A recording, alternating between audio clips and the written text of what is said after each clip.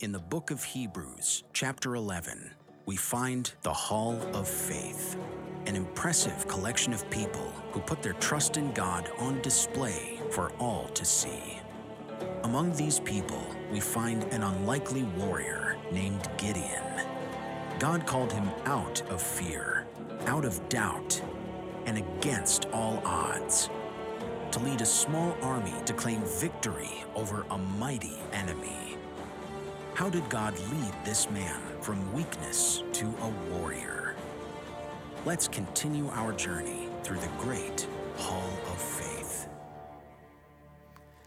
So let's talk about it. Let's talk about Gideon and courage. In 1835, Texas was trying to get its liberation from the Mexican government.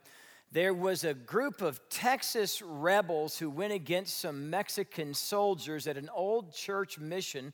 After a few days of the skirmish, the Mexican soldiers fled. The place where the battle occurred was called the Alamo. Now, for 25 years, Texans tried to get their independence from the Mexicans. And every time they tried to, the Mexicans would come in against the revolt and the rebellion, and they would squash it. Well, at the Alamo was 183 warriors, men of great courage. Their motto was victory or death. Inside the Alamo were men like Colonel William Travis, Davy Crockett, and James Bowie, the founder of the Bowie knife. These were not your run-of-the-mill men. Well, Mexico heard what had happened at the Alamo, and they weren't too happy about it at all. So they sent their best general in to once again squash the rebellion, a man named Santa Anna. Now, Santa Anna came with thousands upon thousands of troops. They surrounded the entire Alamo, and it was apparent that nobody was going to get out alive. It was then that Colonel William Travis gathered that 183 men together, and he basically said, listen, we've got an opportunity to retreat, to get out of here, to save our lives. But then he said this line.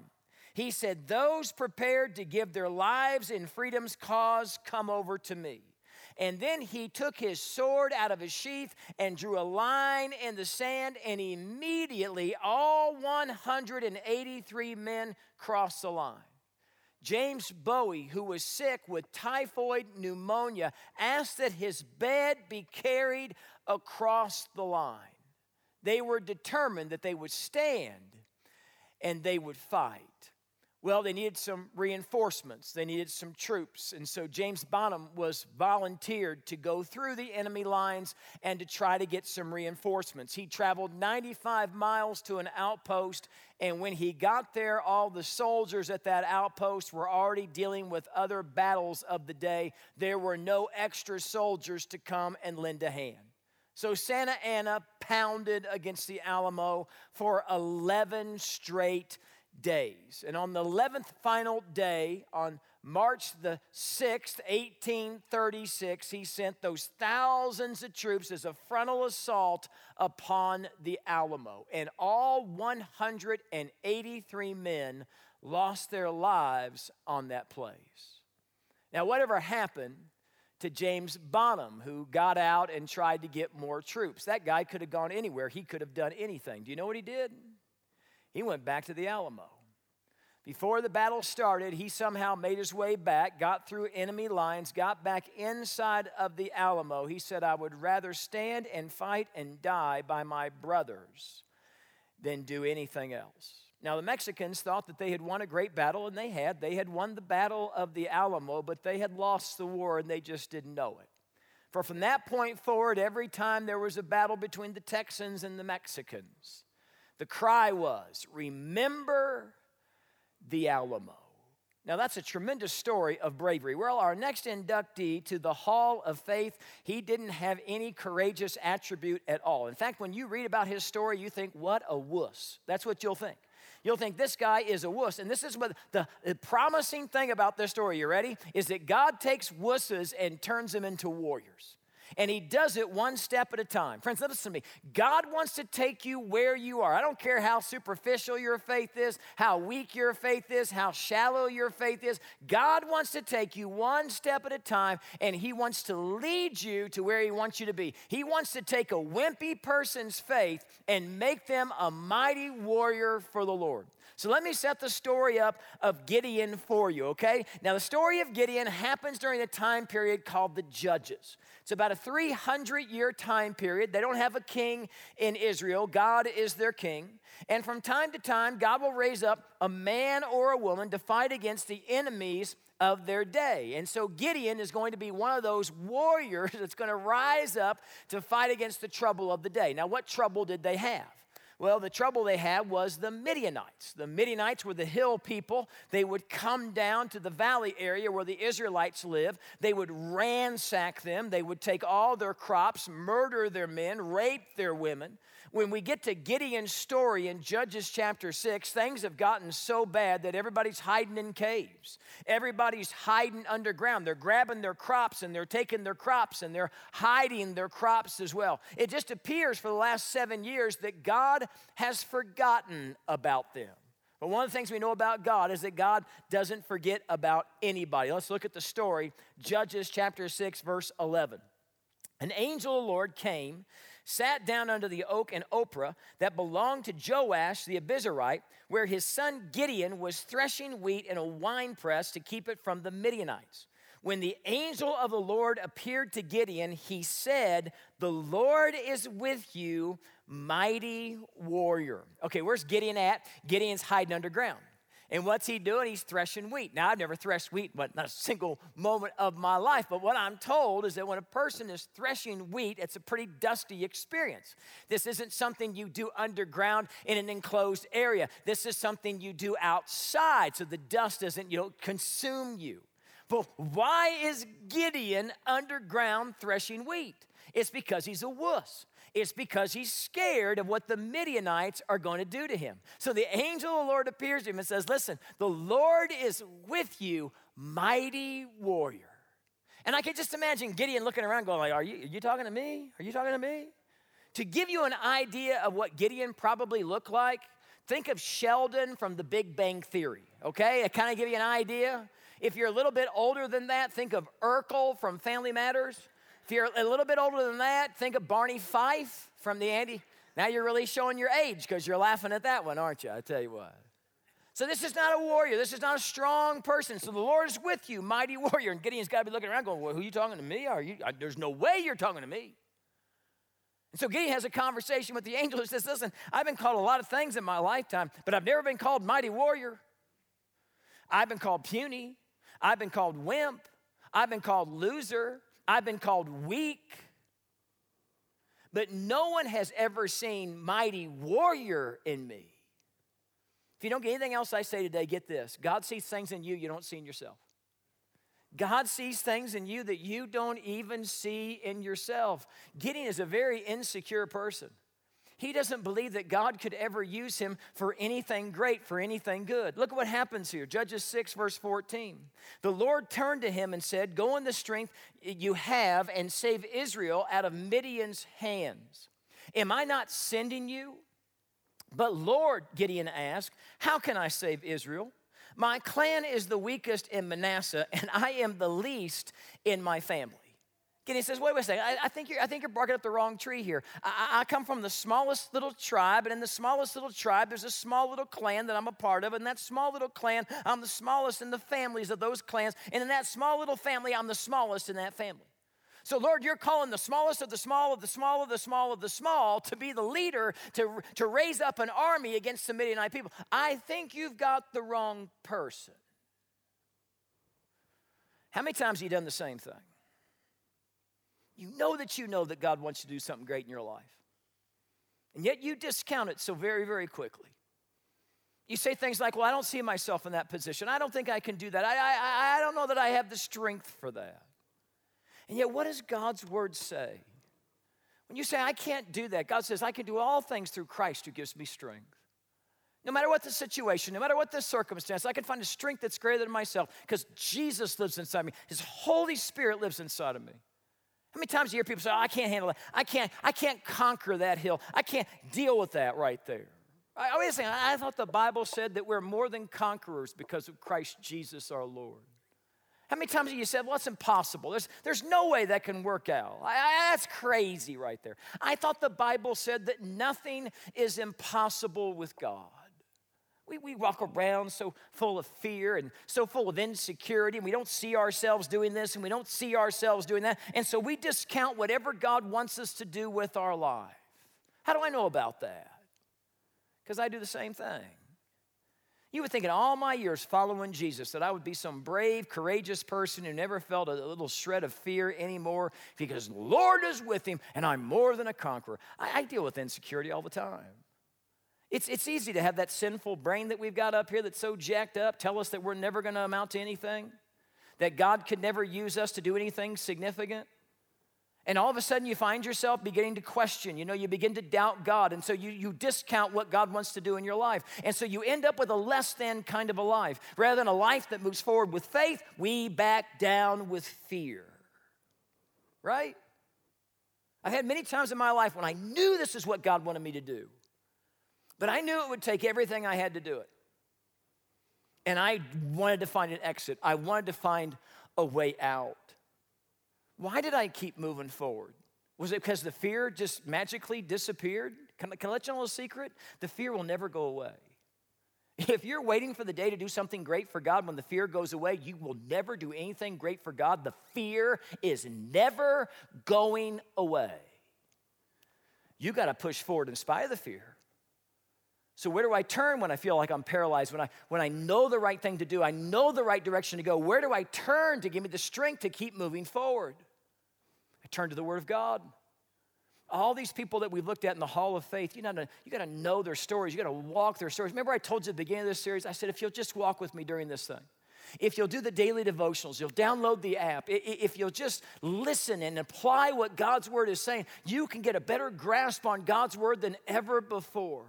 And here we are up to the story of Gideon. And there's a guy who's insecure. And you look at that and you say, how did God take him from where he is to where God wanted him to be? And it was one small step at a time. That encourages me. You know the passages of Scripture that give me the greatest joy, the greatest encouragement, is when God uses the most unlikely people. I love it when Jesus goes up on a hillside, prays all night, and comes down, and he picks 12 disciples to be the ones that are going to be the key guys to change the world. You know who these 12 guys were that Jesus picked? This encourages me. They were the losers of the day. They had already dropped out of rabbi school. They didn't make the cut. They were already back to their dad's business. And they couldn't even do their dad's business well. You ever notice that every time Peter, James, and John and Andrew go out fishing, they don't catch anything? Not one time in the Bible do those guys ever, here they are fishermen, and they can't seem to catch a single fish unless Jesus tells them where to drop their nets. They're terrible even at that. These were the partiers of the day. My goodness, if we put 300 people up on this stage and we said pick the 12 best people and you had to interview every single one and the 12 disciples were standing up here, you wouldn't have picked a single one of them. And yet God did. Because God sees something in us that we don't see in ourselves. If we'll just move forward with faith and not let fear get the best of us. Well, Gideon, he's absolutely paralyzed. He's paralyzed by fear. And he doesn't believe that God can do anything significant in his life. Because he doesn't believe that he's following a significant God. Now, how in the world do we know that? Well, the conversation continues between Gideon and the angel, and Gideon basically says, listen, I don't know what to tell you. I'm here down in this ground threshing wheat because I'm scared to death of my life. I'd like to know, where's God? Where's God in my situation? Why hasn't God intervened? Why hasn't God pushed the Midianites back? I don't know. I don't think I'm significant, and I don't think I worship a very significant God. Can I ask you a question? What are you expecting God to do? Because most people aren't expecting God to do anything. And that's why they're not seeing God do anything in their life, because they're not expecting God to do anything in their life. You know why we stop expecting God to do great things in our life? Because God, in our mind, says, let us down. Oh, we would never say it because that wouldn't be spiritual. But how many times have you felt like, I prayed a prayer and God didn't come through the way I thought he should come through, and so therefore I'm not sure that I'm going to continue to follow after him as hard as I did before. We're not expecting anything because in our minds he let us down. I understand that too. This past week, my daughter underwent her 4th back surgery. This is surgery number 4. She's already had 2 other procedures where they had to knock her out, trying to get her back together again. The first surgery, we went into it with great confidence, believing that God was going to heal her and that God was going to use the doctors to do it. And we prayed and believed big, hairy, audacious things. And that surgery didn't work. So the second surgery came. And we believed again that God would intervene, that God would fix her. And he didn't. So we went to the third surgery. And it didn't work either. Then we went through a procedure and then another procedure. And that didn't work either. One of the things you need to know about my daughter Cammie and I is that we spend a lot of time reading the Bible together, almost every single night. And when we ramp up for a surgery, we spend a lot of time reading the great stories in the Old Testament because we need faith, we need confidence. Cammie's counting on me to come up with a pep talk. And boy, the first surgery, I had some good pep talks. Second surgery, had some really good pep talks. Third surgery, it was waning just a little bit. This 4th surgery, she said, Dad, I'm really going to need you. I'm going to need the Word of God. I need those pep talks.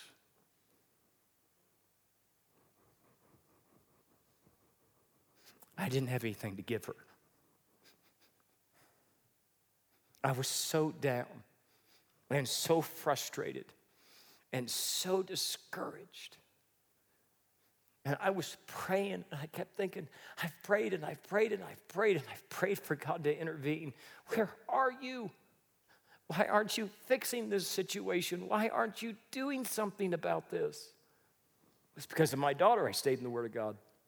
It's because of my daughter we kept looking up passages of Scripture, believing even though we couldn't see it. Keep walking down that path even though the path was hard, even though the path was difficult. On the day before the surgery, we were reading Mark chapter 2. I even said to her on that night, I said, I got no pep talk for you, kid. I'm out.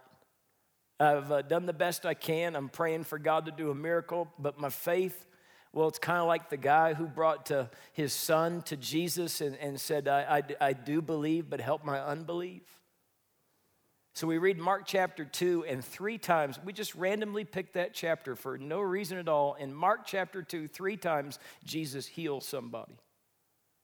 And I said, you know what? The number 3 is the number of completion. God wanted to hear for you and for me that he still got it and that he could still control it. And it was from the Word of God that we found strength to face that last surgery. Now, I don't know if that surgery was successful or not. We won't know for several weeks until all the pain medications have gone away and how well she's been able to function at that point in time. But this is a thing that me and my family have decided, that no matter what, whether she's healed or not, whether she's better or not, blessed be the name of the Lord. Blessed be the name of the Lord. We're going to hold on to him as he holds on to us. We're going to have that defiant faith. When my wife was at the hospital, she talked to a woman. My wife got lost, and there was a lady there, and my wife said, I don't know where to go, and the lady said, well, I'll show you the way out. And so the lady took my wife outside, and my wife said, hey, do you work here? And the woman said, no, I don't. And she said, well, how do you know how do you know your way around the hospital so well? And she said, well, this is my daughter's 70th surgery.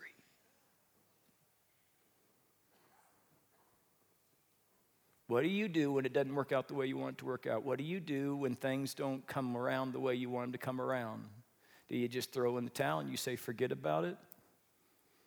Or do you have that defiant faith that says, no matter what, I'm going to trust the Lord, even though it doesn't make any sense, even though my situation makes no sense, blessed be the name of the Lord. I'm holding on to him as he holds on to me. What are you expecting God to do? Let me let you a little secret. God never promised you that everything would work out the way you wanted it to. God never promised that every prayer you pray would be answered the way you wanted it to be answered. Let me give you a shot of reality. This is not your home.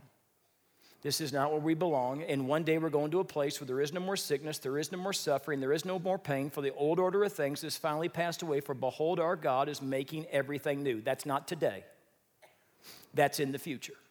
Jesus went through pain. Jesus went through suffering. And you will have hard times. Don't let it discourage you. Don't let it get it down. You have that defiant, resilient faith that no matter what comes your way, blessed be the name of the Lord. Now look at what happens here, okay? All right. Got me snotting up and everything else, all right? So here we go. So look what happens. So the Lord answered Gideon. He said, I'll be with you, and you will strike down all the Midianites together.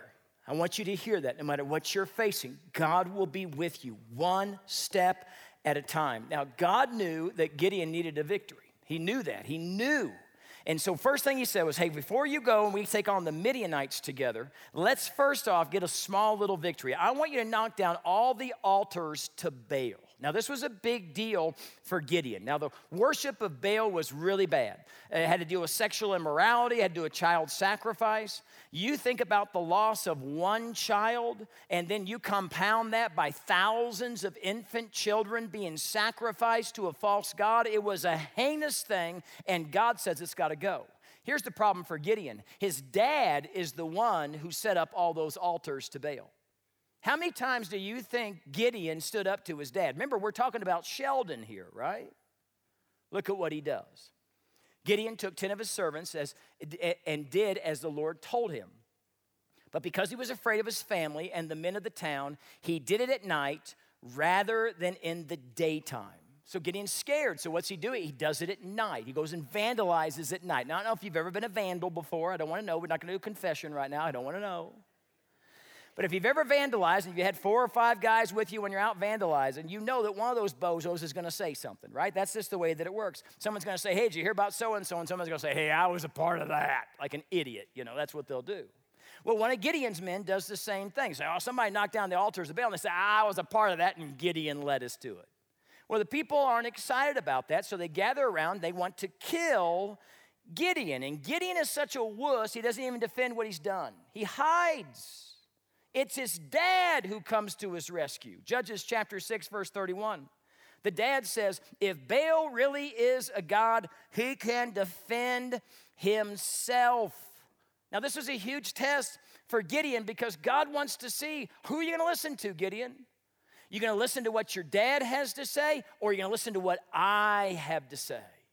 You ready for the next big thing on a step of faith? Is you got to decide who you're going to live your life for. Are you going to live your life for the things of man, where you become a hero to a zero in 60 seconds flat? Or are you going to live your life for the kingdom of God and for the opinion of God? I remember I was a student pastor. All the kids who would, all of a sudden, the new style would come out. Everybody was wearing the new style.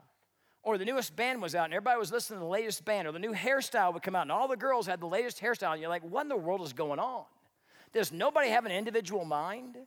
And the answer when you're in high school is no. It's all herd, isn't it? Whatever the crowd is doing, that's what everybody wants to do. And why is that? Because of acceptance. We crave acceptance. We crave to be a part of a group of people who will love us and accept us and will change anything to get that acceptance. Doesn't change when you get older. How many times have you seen somebody make a poor decision in their life because they got around people who were making poor decisions in their life? And so they wanted to fit in. They wanted to be accepted with other people. This is what's going on with Gideon. Gideon, who do you want to be accepted by? Who are you living your life to please? Are you living your life to please man, or are you living your life to please God? It's a big question you got to ask yourself. Well, Gideon passes the test. So now you would think he's ready to face the Midianites, right? But Gideon is a wuss. Remember, I told you that. And he's still afraid. Look at what happens here. It says that Gideon was doubting God. Now that shocks me because Gideon has just seen an angel. If I ever saw an angel, I don't think I'd ever doubt God again. But he begins to doubt God. And so Gideon said to him, he says, if you'll save Israel by my hand, as you've promised, look, I'll place a wool fleece on the threshing floor. If there's dew on the fleece and all the ground is dry, then I'll know that you will save Israel by my hand as you said. Now, Gideon doesn't just do this one time. He does it 2 times. He says, I want the fleece to be dry, and I want the ground to be wet, and then I want the fleece to be wet and the ground to be dry. He does it 2 times. He says, listen, if I'm really going to trust you, I need some signs. Now, how many times have you done this as well? God, I'll have this conversation if you'll give me a sign, right? God, I'll do this for you if you give me a sign. Now, one of the things that I'm impressed with about God is he doesn't get mad at Gideon. There's no place in Scripture where God says, Gideon, you are such a loser. What is wrong with you? I mean, how many times I got to come through for you before you finally trusted me? Come on, Gideon, let's go. No place in Scripture where God does that. In fact, God gives Gideon what he needs to take the next step. And so God does the miracles. And Gideon says, all right, I'm your man. I know you're real. I know you're true. I'll go forward.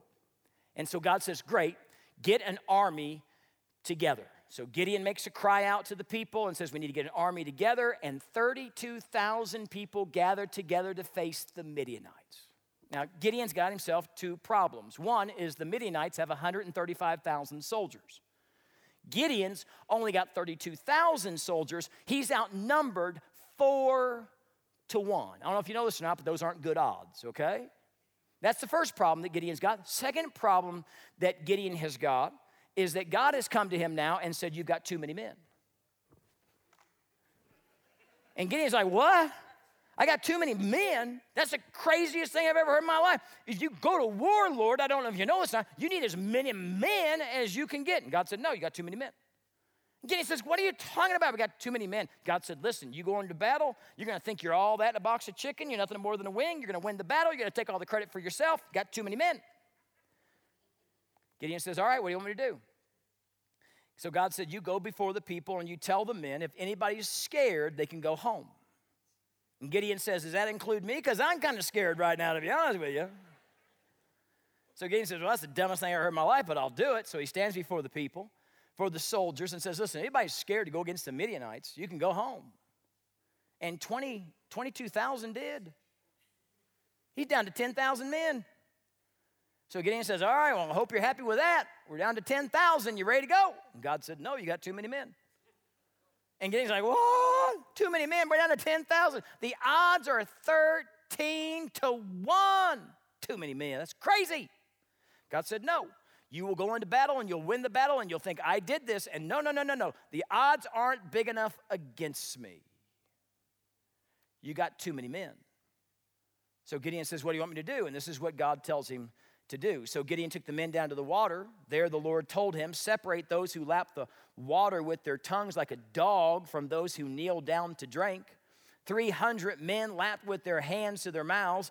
All the rest got down on their knees to drink. So the 300 men who knelt down to get a drink, guess what? He said, those are the 300 men that we want. God looks at Gideon and says, now we have enough men. The odds are 450 to 1. And the Bible says that Gideon was scared. Yeah, you think? Let me tell you about God. He loves to be the underdog. He loves it when the odds are against him. When you feel like everything is caving in around you, when nothing makes any sense, when you can barely breathe another breath, you're just exactly where God wants you to be. God loves to be the underdog. Listen, think about this. How in the world do we know the story about Jesus?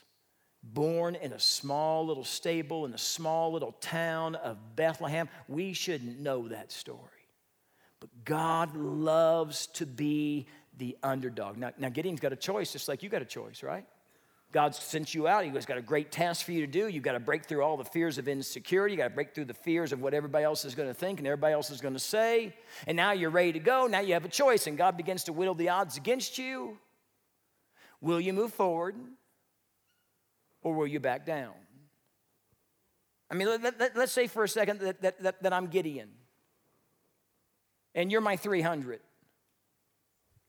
You going to follow me into battle? Because I know a lot of you guys are like, yeah, represent, come on. Liar, liar, pants on fire. How do I know you won't follow me into battle? because you won't do the small things that God asks you to do every day. You ever going to have that conversation with that friend who's far from God? You ever going to get in that small group? You ever going to serve in a ministry? Are you ever going to get baptized? Because I know you've given yourself 1,000 different excuses as to why you're not the right person for the job. Gideon's scared. We can relate to that, can't we? God says, this is what I want you to do. And so God knows Gideon's scared. He says, all right, Gideon, I know you're afraid. I know you're worried about only having 300 people to go into battle together with, but that's okay. We'll make it through. Here's what I want you to do, Gideon. I want you to go in, and I want you to scope out the Midianite camp, and I want you to kind of hide behind some bushes, and I want you to listen to the conversations that they're having. So that's what Gideon does. And when he's listening, he hears a soldier say, well, I had a dream last night. And the dream was this big loaf of bread was rolling down the side of the hill and it just took out the entire Midianite army. And another soldier said, well, I know what your dream means. That means that God has placed Gideon and his men into our hands. We're hosed, man. Gideon's going to come in here. He's just going to ransack us. We're going to lose, and we're going to lose big.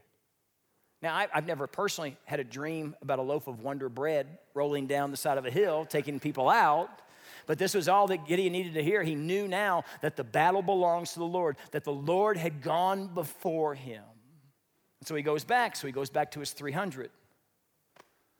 He says, you ready to go? And these 300 said, yeah. So Gideon divides them up into 3 different groups, 100 here, 100 here, 100 here. And he says, all right, guys, here's your weapons. A horn to blow, a jar to break, a torch to shine, and a voice to shout. Let's go! No swords. No shields, no bows and arrow.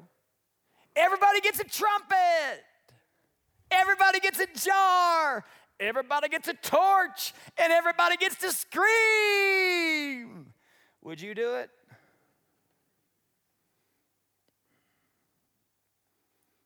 Because there's no way we would have done it. Gideon says, this is the plan. This is what the Lord wants us to do. And I know it doesn't make any sense. But if we'll do it, he'll be faithful. So they divide up. They surround the entire Midianite camp.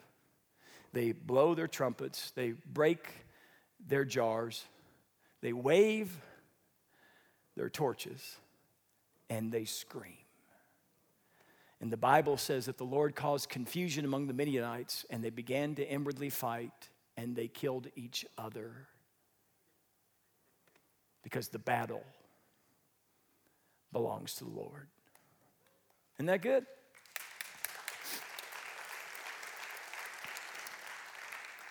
Great story, Todd. What's it got to do with my life? Well, your life belongs to the Lord. And your dreams belong to the Lord. And your hopes belong to the Lord. And your future belongs to the Lord. So what next step do you need to take? Because Gideon goes from a wimp to a warrior. Because he was willing to take the small steps that God had for him to take along the way. And that's the challenge, isn't it? If you really want to be strong for the Lord, then you have to take the next step today. So what is he asking you to do? Is he asking you to trust in him? Because some of you have been coming and watching for a long, long time, and you've never finally prayed that prayer to ask Christ into your life. You're going to be stuck, friends, if you don't take that next step. Some of you have given your life to Jesus, and yet you've never been baptized. For whatever reason, you've got an excuse for that, right? You're never going to become the warrior, the strong person for Jesus until you start doing the elementary things that he's commanded us to do. My goodness, some of us won't even tithe. You won't even give a dime to the things of God and the kingdom of God. It's a step of faith, one step after another step after another step. And if you look back over 6 months, you'll say, that's where I was. This is where I am today. Look at what God has done. Look at how he's strengthened my faith. Friends, what step does he want you to take? And here's the great thing, is that no matter what step it is, you won't take it alone. He will be with you. He will go into battle with you because the battle belongs to the Lord. Let's pray. Dear Heavenly Father, give us faith to take a step. just a small step forward to be the people that you want us to be. God, we have so much settled along the way. We have let fear get the best of us. And you have called us into a life of adventure, a life of faith. And we come up with a million reasons and insecurities as to why we can't have that kind of life. God, it starts one small step at a time. So God, give us the strength to take the step, to be courageous for you, knowing that the battle belongs to you. I ask this in Jesus' name. Amen.